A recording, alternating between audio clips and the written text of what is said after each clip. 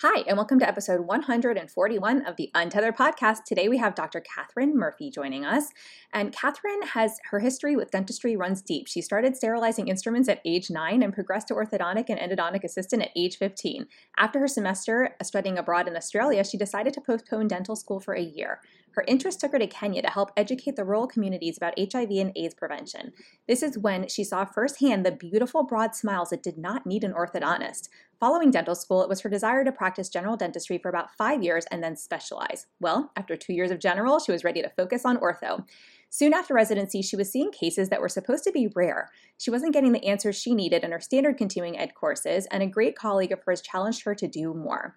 She took her first myofunctional therapy course and was intrigued. Then she had her first child. He struggled to sleep and breastfeed. His breathing was loud, and she was told that her concerns were because she was a geriatric mom and worried too much, that she should go home and enjoy her child. This is when she decided to delve into finding out the why. Her situation propelled her into creating her first collaborative care team, and since this experience, her life and her practice have been forever changed. Quick disclaimer, all information, content, and material of this podcast are the opinions of the speakers and is for the informational purpose only and not intended to serve as a substitute for the consultation, diagnosis, and/or medical treatment of a qualified healthcare provider. Welcome to the Untethered Podcast. I am your host, Hallie Vulcan. I'm a certified orofacial myologist, feeding specialist, and mentor. This podcast is all about getting your questions answered and collaborating with colleagues to bring you the most up-to-date information in the orofacial myofunctional therapy, tethered oral tissue, and airway space. I challenge you to keep an open mind and join my mission to get this information out to the masses. Let's get started. Well, Catherine, thank you so much for joining me on the podcast today. I'm really excited to chat with you, and I'm excited to share your journey of how you came to creating this beautiful book that I have here. Oh, thank you so much. I'm just thrilled to be talking with you. So let's go into how you came to write a book about your breastfeeding struggle. I know you're an orthodontist and you had your own breastfeeding struggle, and so you have a changed perspective, maybe like after having gone through it as a mom. So will you tell us a little bit about that journey for you? I would love to. So it was very unexpected.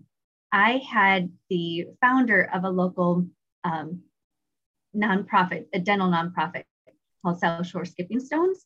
And their whole platform is to help educate pregnant moms about preparing for their babies' oral health, their own oral health, etc. And so when Dr. Button asked me to present at her gathering of pregnant moms, I'm like, okay, why? And she said, well, I think it'd be really important for you to share your breastfeeding struggle. I'm like, okay, but why me? And she said, well, you're a doctor and it happened to you. And if it can happen to you, it can happen to anyone. And we need these moms to know that it doesn't matter who they are, what their background is. It can really just happen to anyone because it's just not known out there. Mm-hmm. And when she said it like that, it hit me in a way that I'm like, oh, wow. Okay, so there was that part of me that said, oh gosh, I'm going to have to admit to everyone that like the guilt that I had, that I thought I should know this. I'm a dentist. I should have known about his tongue tie. But I'm like, okay. So once that part got through and I said, hey, my whole thing has shifted, realizing that no one can know everything. And the key to optimal patient care is working with others and staying with your greatness, and then working with someone that has another greatness. So preparing for that presentation, got all kinds of things going in me, all kinds of emotions came up. And my first thought was actually, wow, I should share like this in just a memoir kind of thing. And then that just didn't quite seem right. And so I got put back on the back burner. And last year, 2020, with the COVID chaos, I needed some kind of stress release, and writing just kind of started. And actually the backbone for Dear Mama came when I was in bed, typed it on the notes part of my iPhone. Well, my second child that I was able to successfully nurse was sleeping, and I was trying really hard not to wake her up because we were sharing a room. And then I came across on a mommy dentist Facebook group. Like, I asked, okay, who's published a book? I need some help. And it's actually the publisher, the Rodney K. Press. Her sister's a dentist and her mom's a dentist. And so it's just been such a wonderful connection of then realizing how in dentistry, connecting all those things that we ran into, like hurdles and stuff, how it all goes back. And we actually knew a lot of these answers years ago. And going back also just with any healthcare profession, realizing that responsibility that some people put on us, but then we choose to take it on, that we should know all the answers, really is very limiting and stifling. And the more we learn to work with others, the better everybody gets. The better we are as a practitioner, the better our patient care. So it's been a journey of me really being vulnerable and putting all that out there, and realizing how much more every single day I can learn to be better as a mom and as a practitioner. I mean, I love that. So I've been through a similar journey, and it was really interesting. It wasn't until I was actually talking to a more holistic sleep specialist, Taylor Kulik, who was on my podcast at one point. And I was talking to her, and I've shared openly my struggle with Lily and our journey, and how, breastfeeding, I was really stubborn, but it was very painful for 13 months, and she could never get over the first, percentile. She was always on her own growth curve, and how, as a new mom looking at the app when she's 3 days old, when you're home and the pediatrician has marked her failure to thrive. And I'm like, failure to thrive? My child? Like, what is this? Like, what do you mean failure to thrive? I'm a speech pathologist. I know what that means. My child doesn't have failure to thrive, but she had dropped too much weight in the hospital. And so then we were going for weight checks, and it was just the whole thing, working with lactation, and nobody's looking in her mouth, and so we get 13 months through breastfeeding. And finally I'm like, she's a year. She can drink at other things out of other vessels. Like, I'm done. Like, I can't do it anymore. It's too painful. Like, I've made it past the year mark. Like, we're good. And really that wasn't my initial goal, but it was at that point, I'm like, this is as much as I can take. I think we've endured enough. And so she also had a very sensitive belly. Like, so trying to give her formula just to get her weight up, first night we were home from the hospital, she was screaming and crying. I was screaming and crying. My mom was like, I don't know what to do for the two of you. And I mean, because it may have been the milk proteins, who knows? And so the pediatrician said to me, when I called in the morning, the nurse said, well, Gerber Good Start has like 3 milk proteins. Let's put her on, or Similac has 3. Let's put her on Gerber Good Start that only has 1, or whatever it was. I don't even remember, because I refused to use it. So we picked it up, and then we donated that to somebody else, because I was like, I am not giving my child this anymore. We are going to figure out how to make this work. And I was just stubborn. What I didn't realize, and what hit me, and this was like this past year that Taylor was on. So my daughter's already like 5 going on 6 when I realized this, the impact that it had on our relationship and our bonding. Mm-hmm. I mean, I've always loved my child. She's the world to me. But to see the different bond that I had between my daughter, who was released at 5 days of life and who had a very positive breastfeeding journey, versus what I experienced, with my first one, I was like in tears on that podcast, like choked up, like, holy cow. Like, I never even realized the psychological impact that it had on our relationship. And it's almost like now I'm trying to compensate and like build for like what I feel like we missed out on. And she doesn't know any differently. Like, she can't voice that. I mean, like, she doesn't, everything's fine for all intents and purposes. But for me as a mom to look back at that and go like, holy cow. I mean, and this is the stuff that nobody's asking about, is stuff that's so easily dismissed. And we have all these mamas in their 4th trimester, some of which have postpartum depression or have postpartum anxiety and have just normal, I don't want to say normal, but not always related to the feeding issues. They're just dealing with anxiety or depression because of hormonal changes and their new way of living and having this little human dependent on you 24/7. And it's, it's a lot and nobody's talking about this. And, I came home diagnosed her at 24 months of age after my first, myo course. And I was like, wow, like if we had only known. I mean, obviously I only know what I know, but I also took her to all the professionals and here we are. So yeah, I mean, say like that collaborative team effort and, getting vulnerable and everything. I was like, whoa. I feel like I've always been vulnerable, but this just got taken to a whole new level. I was like, I can't even put into words easily. And it's not hard for me to speak normally, but like, it's really hard for me to even talk about that because I carry such guilt over it, even though to some degree it's not my fault. Right. So it's a very interesting conversation. May I offer some kind of solace with that? Yeah. Your daughter also knows that no matter what, you will fight for her. Yes. That you are such an advocate for her. So yes, part of the reason why breastfeeding is so lovely if you choose to do it is that you get that bond that you get to share with your baby.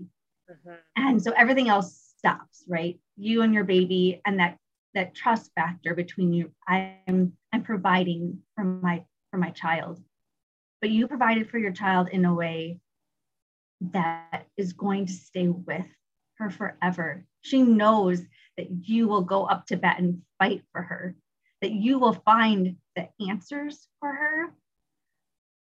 And that is priceless. It's a tough thing. But later on, when she's older and she's a teenager and she's not able to be under your care as much, she will know, okay, I made a mistake, but I can go to mom because she will fight for me. She will help me make this better, even though I don't know how. She trusts you so much more on that level, because that has been something, being able to share this book with my son and take him to the publishing house and show him has been the best part of all this, so that he can see that what we went through, may no one else ever have to go through it, but we survived it, and he's doing so well. And to have him part of it so that he can feel that part in his heart of helping others. So I just love it. And thank you for sharing this. It is hard, especially talking about relationships with children, because we're taught that, it should just be magical. Easy peasy, magical, everything should be great, unicorns and rainbows. And then you have kids and you're like, who lied? Who was the first person who lied to me? No. Because they are supposed to test their caregivers, and there's so many things beyond just the fun mom. No, it's funny. And thank you for that. Thank you.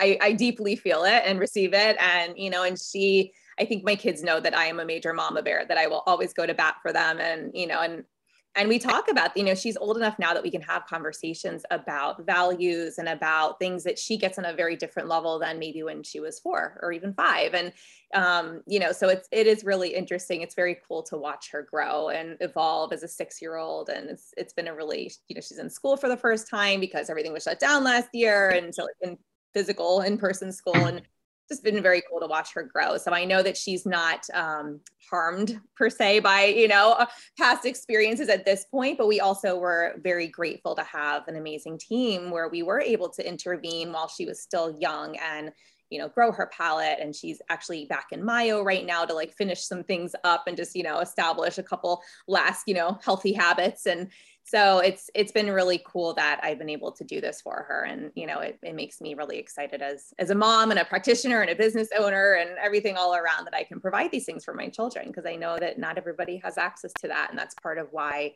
the reason behind even starting this podcast just over 2 years ago was like, this information isn't out there. I went to listen, went to try and find it even as a mom practitioner. And I'm like, why isn't anybody talking about this? And so here we are. now we're talking about it. And that's been one of my, you know, admittedly most favorite things about this podcast is when I have parents reach out to me and, you know, ask me questions or ask me to connect them with a provider. And I'm like, that is, you know, I don't think people realize how frequently I have people reach out, and I welcome it. I get DMs daily on Instagram, especially saying, hey, who do you know in this area? And it is my mission to connect them with somebody who I know can at least help them get started on their journey, because I might not be able to connect them with the ortho or the dentist or the ENT, but if I can connect them with at least one provider who can help them with an initial eval, and then they hopefully have connected with others in the area, they can then be that, you know, stepping stone to the rest of the team.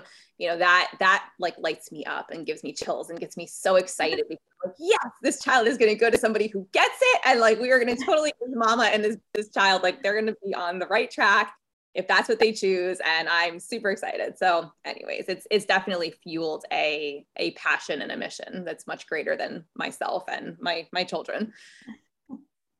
Well, that's awesome. And thank you for doing that. Wow. It's only been 2 years. Wow. You've done an amazing amount of podcasts in 2 years and have had incredible people on here sharing with others. And so, wow. Thank you. Good job.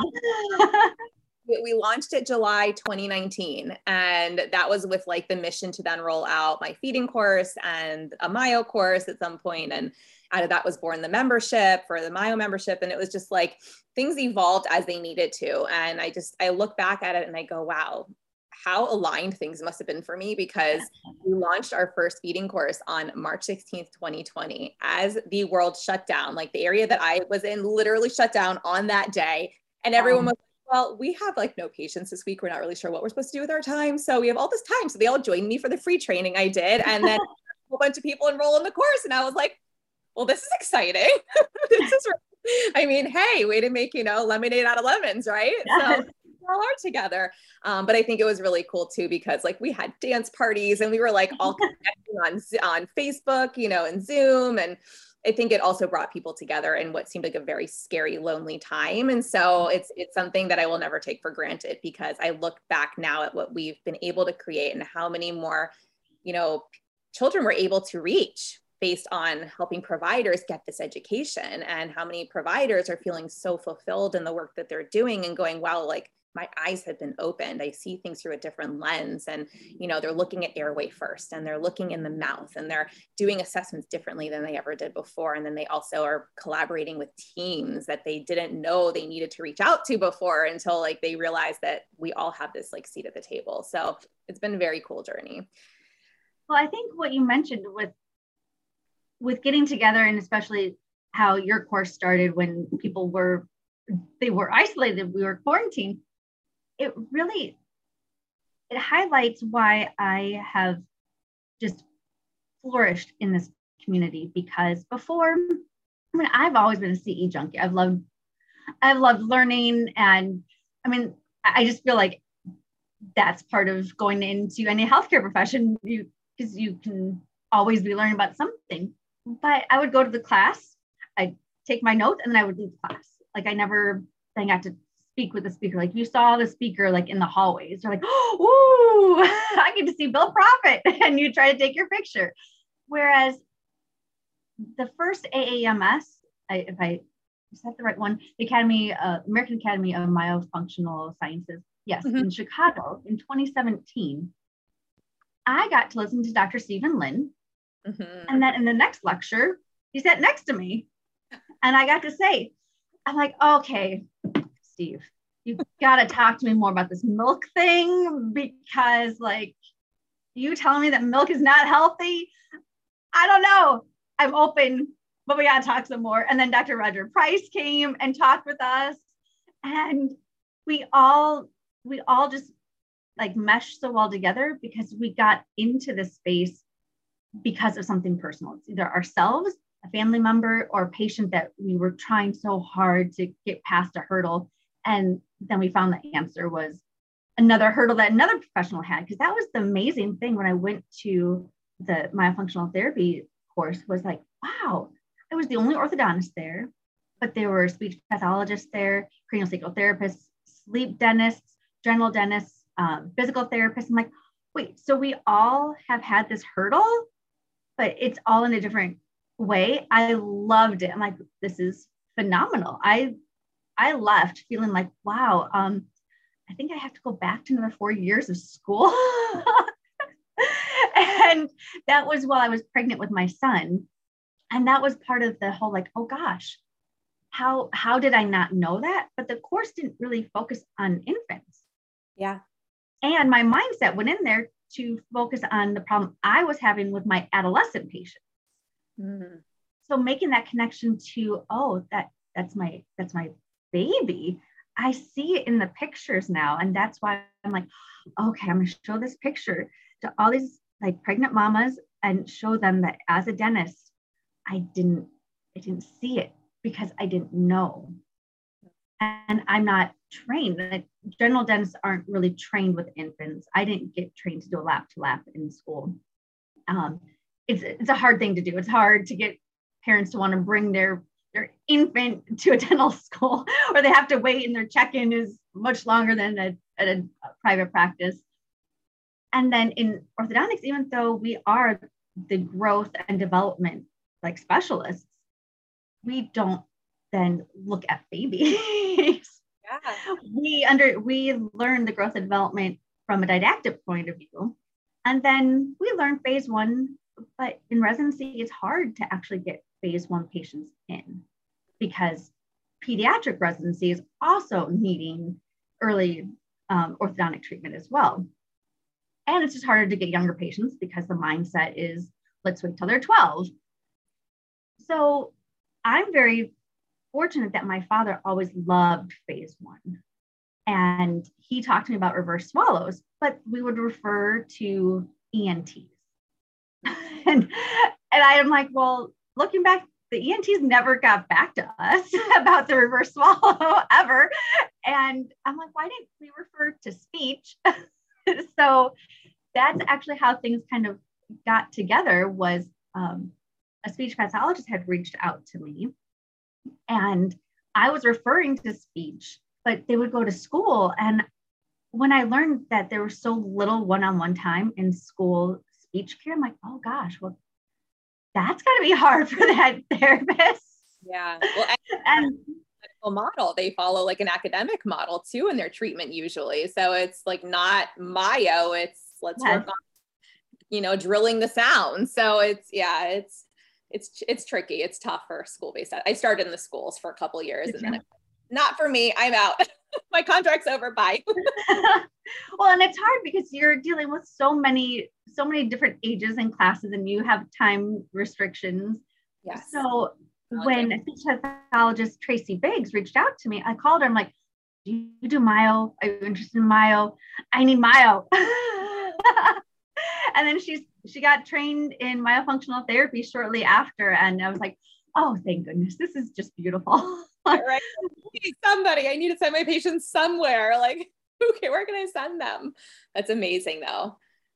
Because that was the sticking point. Was I would see these tongue thrusts, and that's what got me like kind of the shift before my son. I was seeing these tongue thrusts, and in dentistry, and maybe, I don't know, in speech pathology if this does it as well, but we're kind of trained to first look at what we might be doing to be causing this. So I looked through, I'm like, oh gosh, well, I'm seeing it in class 1s, class 2s, class 3s, and they have different mechanics. I don't think it's the mechanics, because how could I be doing this in all 3 different classifications and still seeing these tongue thrusts? And I met Dr. Yulia Pinskaya, who's an orthodontist in Indianapolis, and she put me into such a spot that I am forever thankful for her very bluntness and boldness. But she said, well, Catherine, you're just not doing enough for your phase one. And I'm like, what? Like, I love phase one. Other orthodontists, they don't like to see kids. Like, I don't think you get it. And she's like, no, you're not doing enough. I'm like, no, I do expanders. I do protection face masks. She's like, yeah, but you're not asking why. Like, yeah, well, they have crooked teeth. And so that was like a Thursday or Friday. When I was back in the office, I emailed her. And I remember getting this email, and I'm like, what? A course in Australia? Dr. Hang? What? And then another like $10,000 for this. I'm like, I'm an ortho. Like, I know how to do this. So I said, okay, that's a lot of stuff. How about I just reach out and figure out this tongue thrust thing? And then that's where I took the myofunctional therapy course. I love it. I love it. I mean, and I think that it's so interesting because, you know, and people, listeners have heard me talk about this. They don't teach us this in grad school. They say they're going to pull it into the grad programs that I've heard in 2022, but I haven't seen any formal written like regulations around that. So I'll believe it when I see it. And, you know, to this point, I think more individuals are going and guest speaking, you know, for lectures, which I think is still a great place to start because they need to be hearing this information. But I received none of it. I was even told that like oral motor was a dirty word. Like, we don't talk about that. I mean, it was like, here's the split research. Here's the 50% of research for it. Here's the 50% of research against it. And our stance is kind of like, we don't really do that. And I'm like, this is a research university that is well known for its graduate program. And here we are. Okay. And I just didn't really know, but also when you tell me no, or tell me not to believe something, it actually makes me want to do the opposite. That's just who I am as a human. So that's where I kind of was like, I need to see this firsthand for myself. Like, I'm going to have to do it first to know that it doesn't actually work. Like, I'm not just going to take your word for it. And then when I came out of school and I went right into the school setting, I was told that I couldn't do like feeding therapy with certain kids, but then I had kids who were, you know, wheelchair ridden. They had full-time nursing with them, very, you know, lower functioning, just very significant diagnoses. And I was supposed to feed them. I'm like, I have no training in this. And you want me to work with these medically complex children? Is this safe? So that threw me into pediatric feeding because I was like, well, I'm just going to have to learn on my own dime because I ethically don't feel like I can treat these children or even, you know, get close to them and work on their goals without proper training. And so, you know, that threw me really knee deep into the space. And then I learned about the wonderful world of oral motor. And, you know, but still, even at that point, nobody was talking about orofacial myology. Nobody was talking about nasal breathing and correct oral rest posture. Nobody was talking about like, you know, okay, I understood correct bolus prep. I understood correct swallow. I understood more about the later stages, honestly, of swallowing in the pharyngeal and the esophageal phase, because that's what they were teaching the speech pathologists. It wasn't as much the oral phase. And so when I stepped into the myo world and I was like, holy cow, like 5,000 bells just started dinging. Like all these lights, bright lights, like lit up and my brain was like on fire. I was like, this is the missing piece. Like, I don't even know what to do with myself right now. And that wasn't until 2017. I was actually pregnant with my second child when I took that course. I moved it up because I found out I was pregnant with her. I was like, yeah, I don't really want to drive to New Jersey when I'm like 7 months pregnant. That's not going to be fun to sit in a 4-day class. Like, let's do this now. And so I flew to Chicago and like the rest is history. But it was definitely a transition for me to go from what I was doing to, I think it was an easy transition because of my background. But I also feel like just so much like my eyes, like we say, my myo eyes were on, and I was just like different lens. So cool. So like for you, what was the most difficult aspect from making that shift, you know, from going from what you knew to be true to stepping into a more holistic space? Oh, well, the short answer is that how I used to treat patients used to be so much more simple. And I'm that's probably how you look at your patients now too. It's so much more complex because you look at so many different factors. Yes. So I went from kind of having systems where then you take those systems and kind of throw them out and then you just have a whole bunch of gray. And then being the person in the area, I was really the first person talking about this in my area. Even though we're near Chicago, we're outside of Chicago enough that it's just a different mindset sometimes. And many of the patients that would see me are patients that then wouldn't want to be going up to Chicago, right? So that wasn't that they didn't have that that access to like Dr. Kevin Boyd, who's right, he's close to me, but far enough away that it didn't spill over, right? So to be the person to be talking about this and then presenting the treatment plan was a lot for parents, right? Because what I learned through all of this, through my own health journey when I found things out, my son's health journey, and then these patients, I'm like, wow. At first I'm like, oh, all the caregivers will love this. Be like, oh, I was wondering about their sleep, and now I got this answer. Oh, I was wondering about their messy eating. Now I have the answer. I was wondering why they're still wetting the bed at night and they're 9. I've got the answer. In reality, the same thing that we discussed earlier is then that thought of going through and being like, oh gosh, why didn't someone else see this? Why is now this person, why is Dr. Murphy the first person to mention this to me? I've been going to this person I've trusted all this time. And now someone new says that my kid's problem could be fixed if I get them into early orthodontic treatment. And so that was really like, wow. I get that all the time. Why aren't other people talking about this? Why are you the first person to tell me this? Like, well, if 9 people are saying this and you're the one person saying that, like, why should I listen to you? You know? And it's like, oh, okay, well, baby steps. Let's take some bits and pieces out of this. Yeah. Oh, and that's hard. And I have compassion for those parents that were like, no, like I want to believe this, but I also don't, because then I have to give up the thought that the practitioners I took them to would have all the answers. But that's part of the thing, is that none of us can have all the answers. And we also have to be open and put ourselves into a place to accept those changes. Yeah. Because I look back, and maybe you do this too, because we were talking before the podcast about our struggle in different ways of studying and being creative. And I'm like, wow, someone had mentioned different things to me. And I still have my book that I loved. I think I was 9 years old, and it was about holistic health. It had like Rolfing in it. It had craniosacral therapy and all these great things that now I'm like all into. And I'm like, why wasn't I open to that? That's because I didn't have that community. I didn't have someone else telling me, no, this is good. Like, you'll see good results with it. So that's part of actually then why my whole like aspect of my career has changed, and putting it into book form and coming out with other books and presenting, because talking one-on-one, I love it, but it's challenging.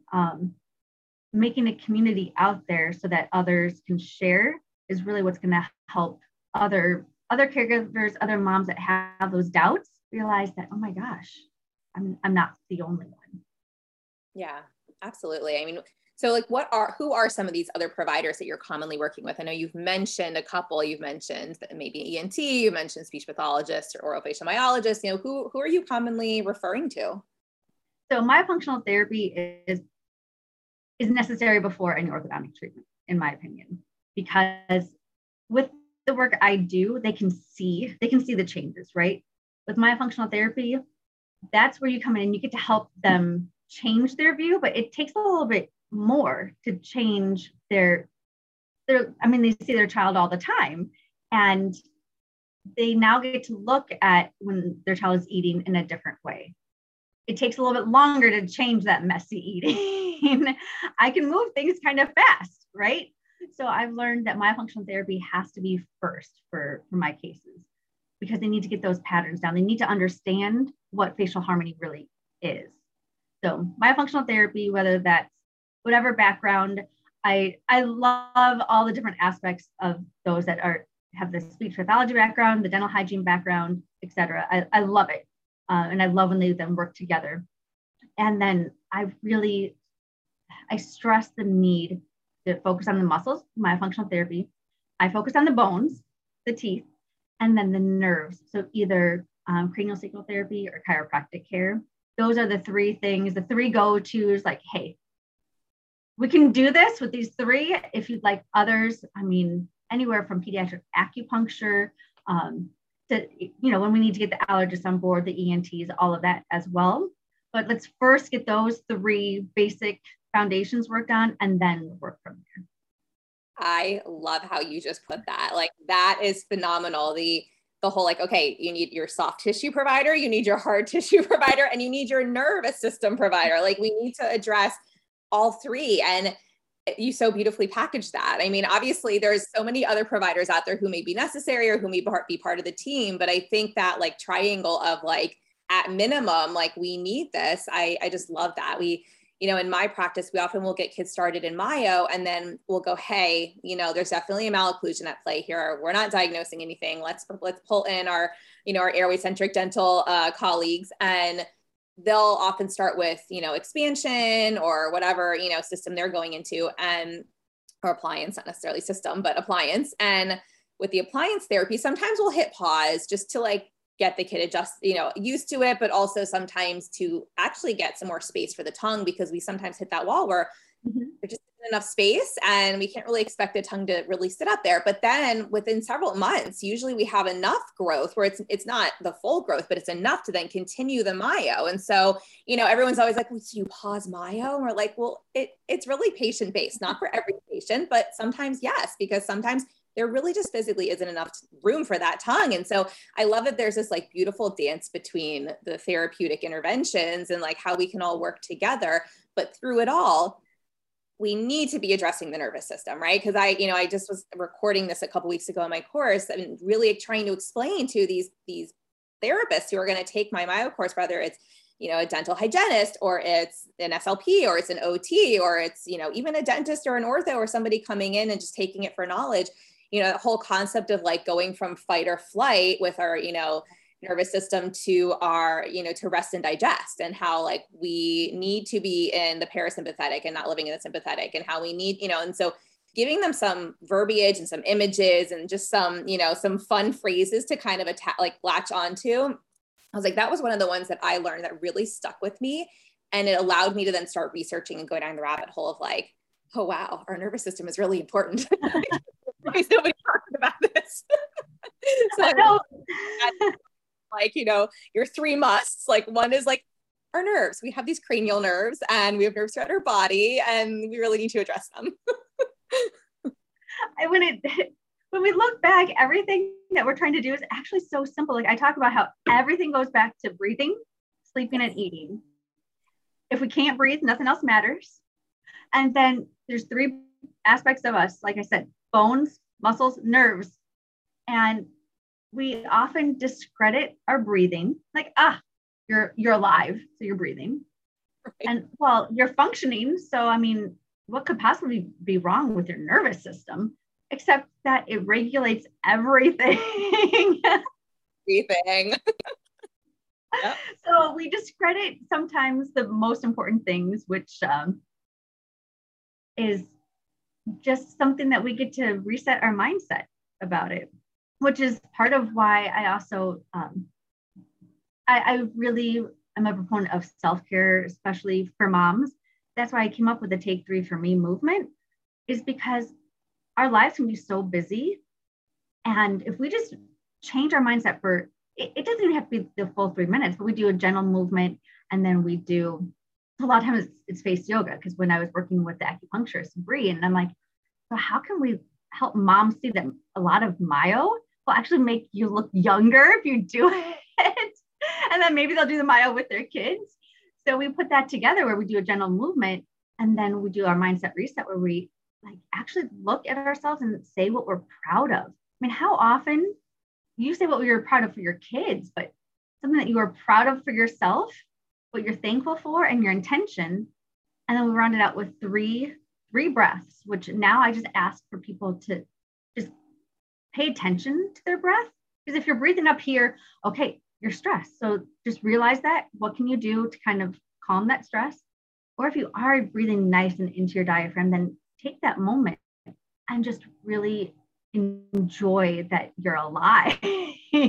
Enjoy whatever's closest to you. Put something pretty in front of you. Nourish yourself through your breath, and then go back to your day, because we can get through anything if we can reset ourselves to approach it in a different way. Yeah, no, I love that. It's so important as a working mom who is like operating 2 different businesses and who doesn't get enough sleep. Admittedly, that is like one of my sleep hygiene is definitely one of my goals that I'm currently trying to work back into my daily life. I shouldn't say trying, that I am working back into my daily life.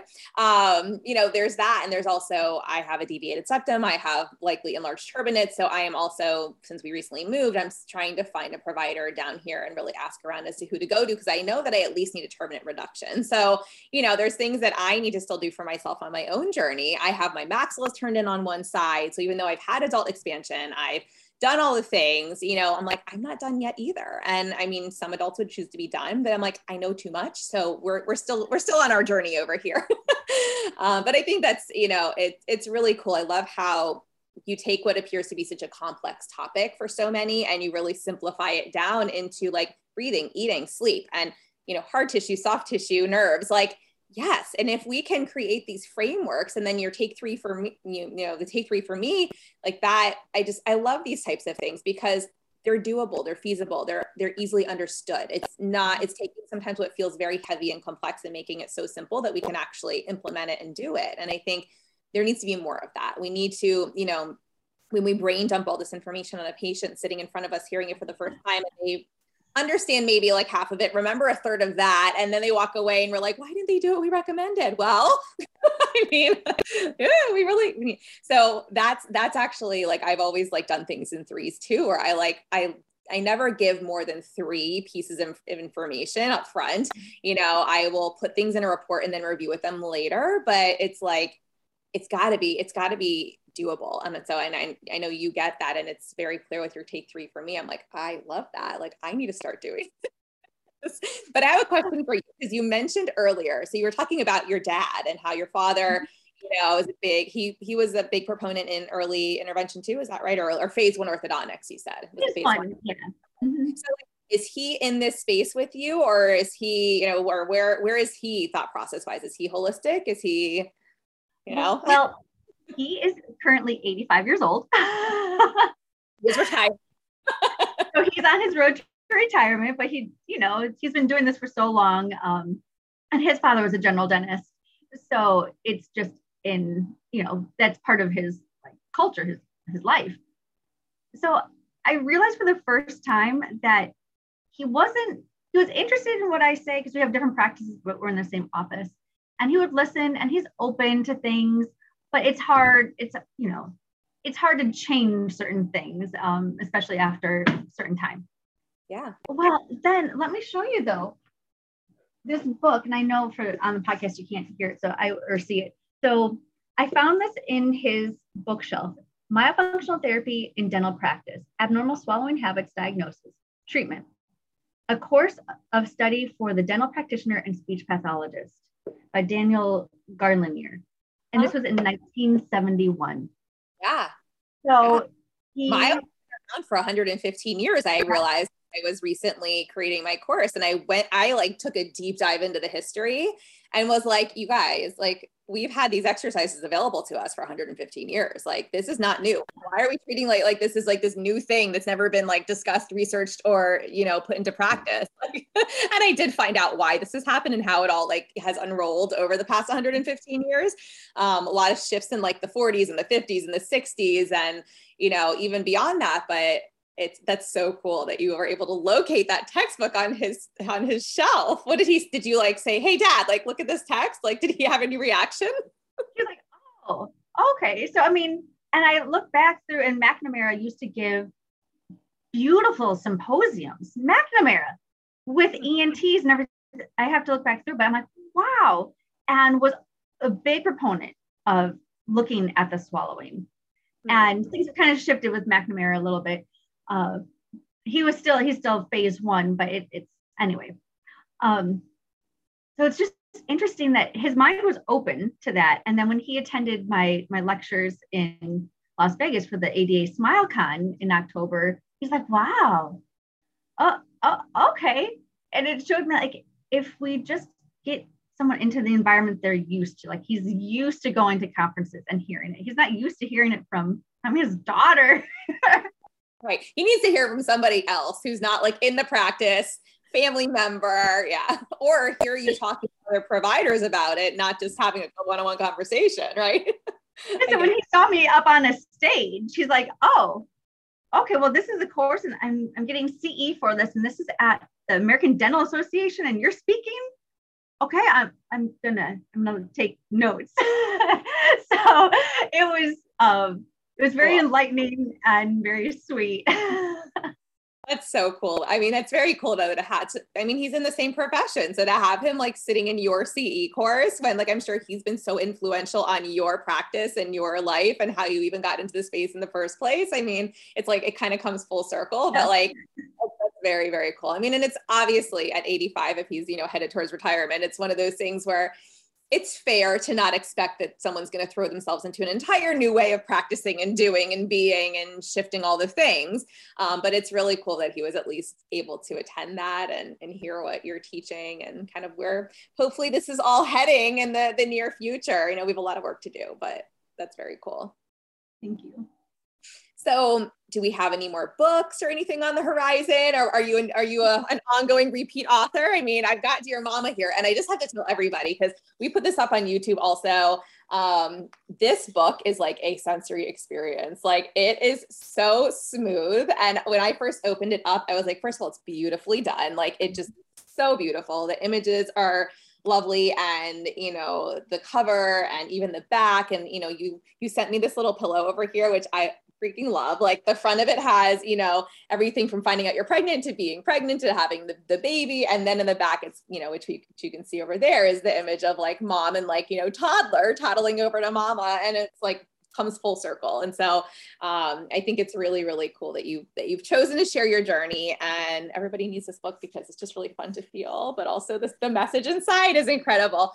And I think it's a great book to put out in a waiting room for any parent who's going for an evaluation, who's going, whether it's a dentist office or an SLP or OT, or, you know, it's an ENT office where they may be doing releases or coming for feeding issues, airway issues. I mean, really any provider who's, you know, Kairos, CST, like anybody who is working with moms and infants who, you know, or caregivers, I should say, and infants. I know it's a breastfeeding journey, but still there is, you know, it's just an incredible story. I think that everybody needs to read and hear and understand, because I think that while so many of our caregivers that surround us are supportive of our journeys, like they don't get it firsthand, and they can hear what we share, but then to read it in a book like this, which is a very like quick, easy read for them. It's like, you know, like we were talking about, hearing something from someone else's viewpoint that may relate to like what somebody, you know, is going through is just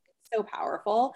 And I like read this book and I was like, okay, I'm going through all the feels. Like this brings me back. This is so, I was like, oh, I love this.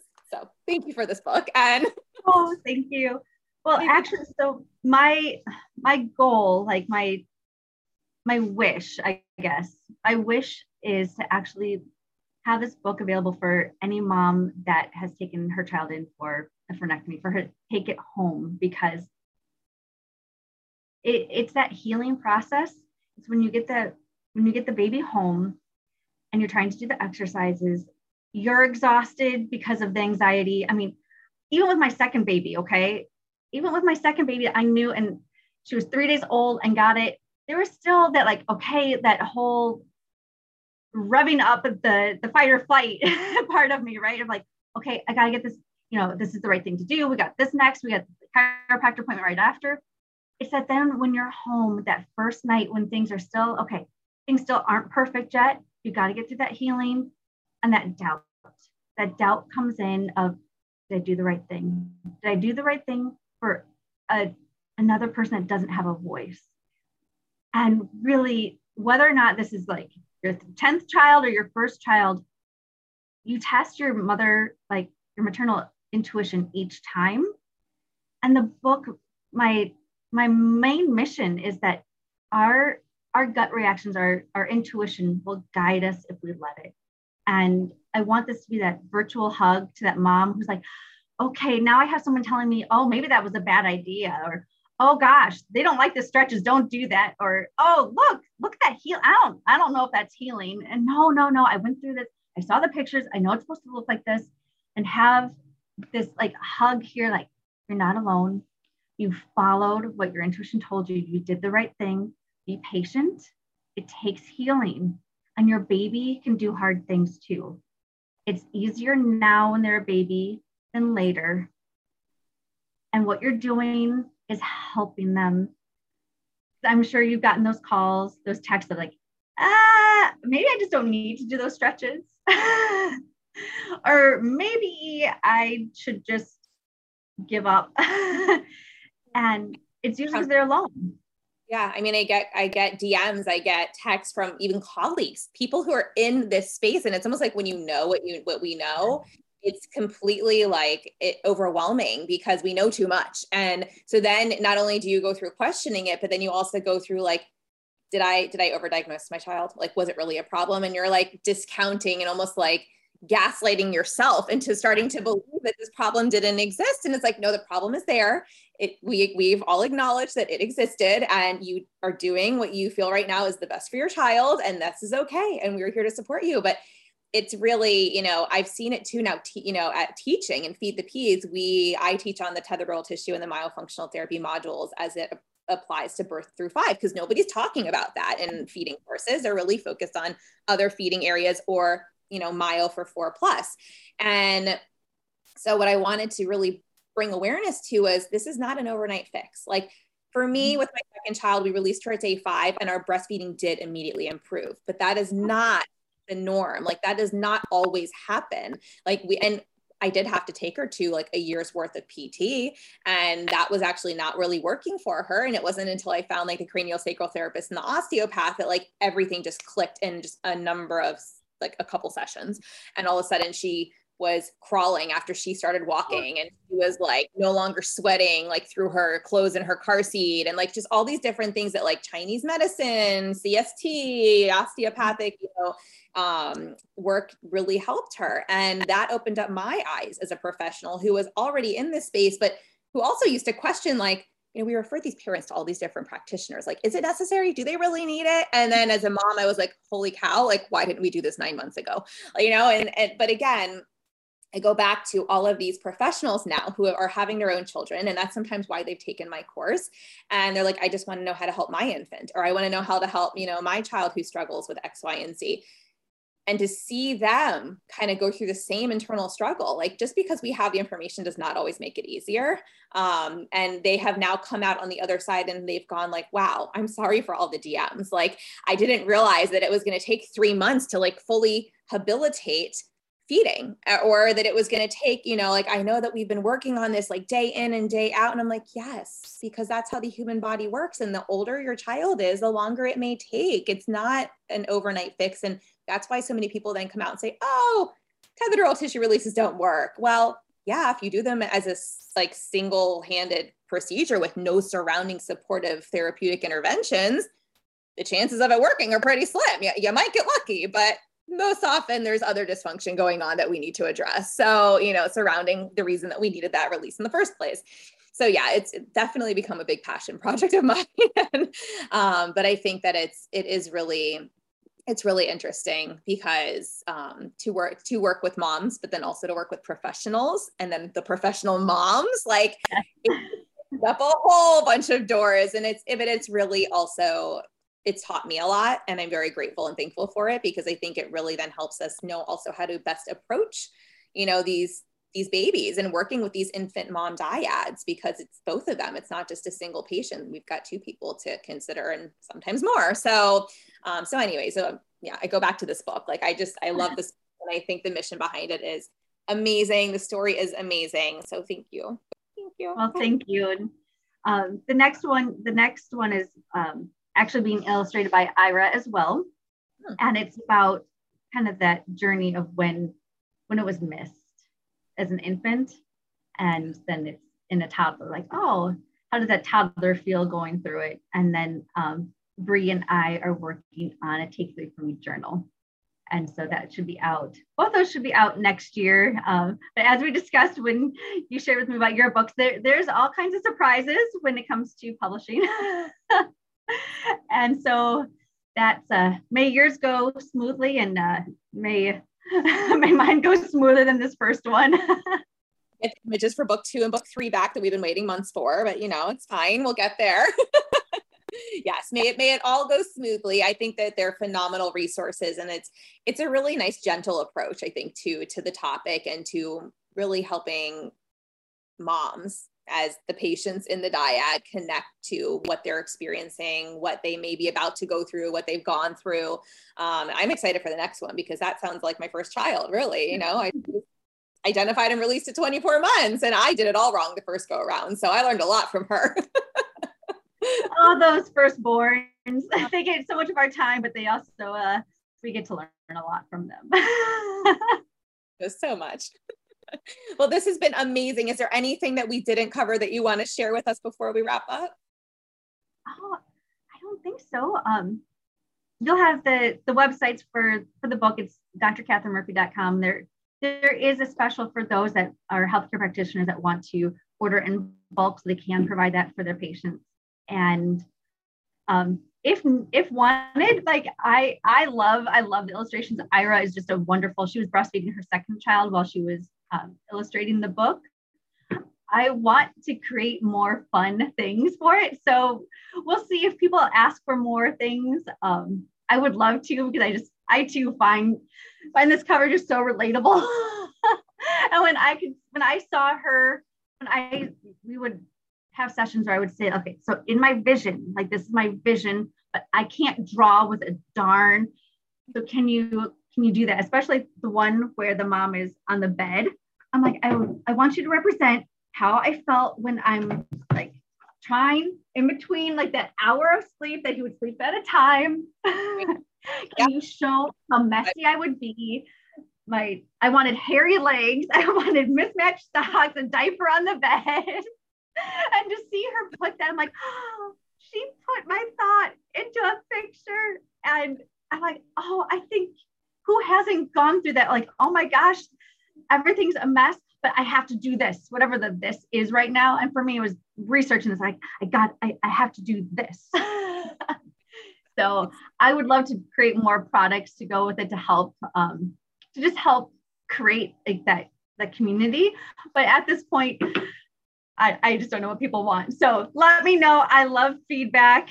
There's a place on the website to send me emails. I love feedback. I would actually love your mom-to-mom advice. So I'd love to talk to you about, I will be switching that up on the website, the mom-to-mom section. The only bad part is it has to be 35 words or less, which can be tough. But I'd love to feature you on that because, with your background, that mom-to-mom advice means so much. And it's not advice, it's more wisdom of, hey, like we can get through this. Yeah, well, I love this. And we will definitely link all of the links and, make sure that everybody can find you at I know it's drkatherinemurphy.com.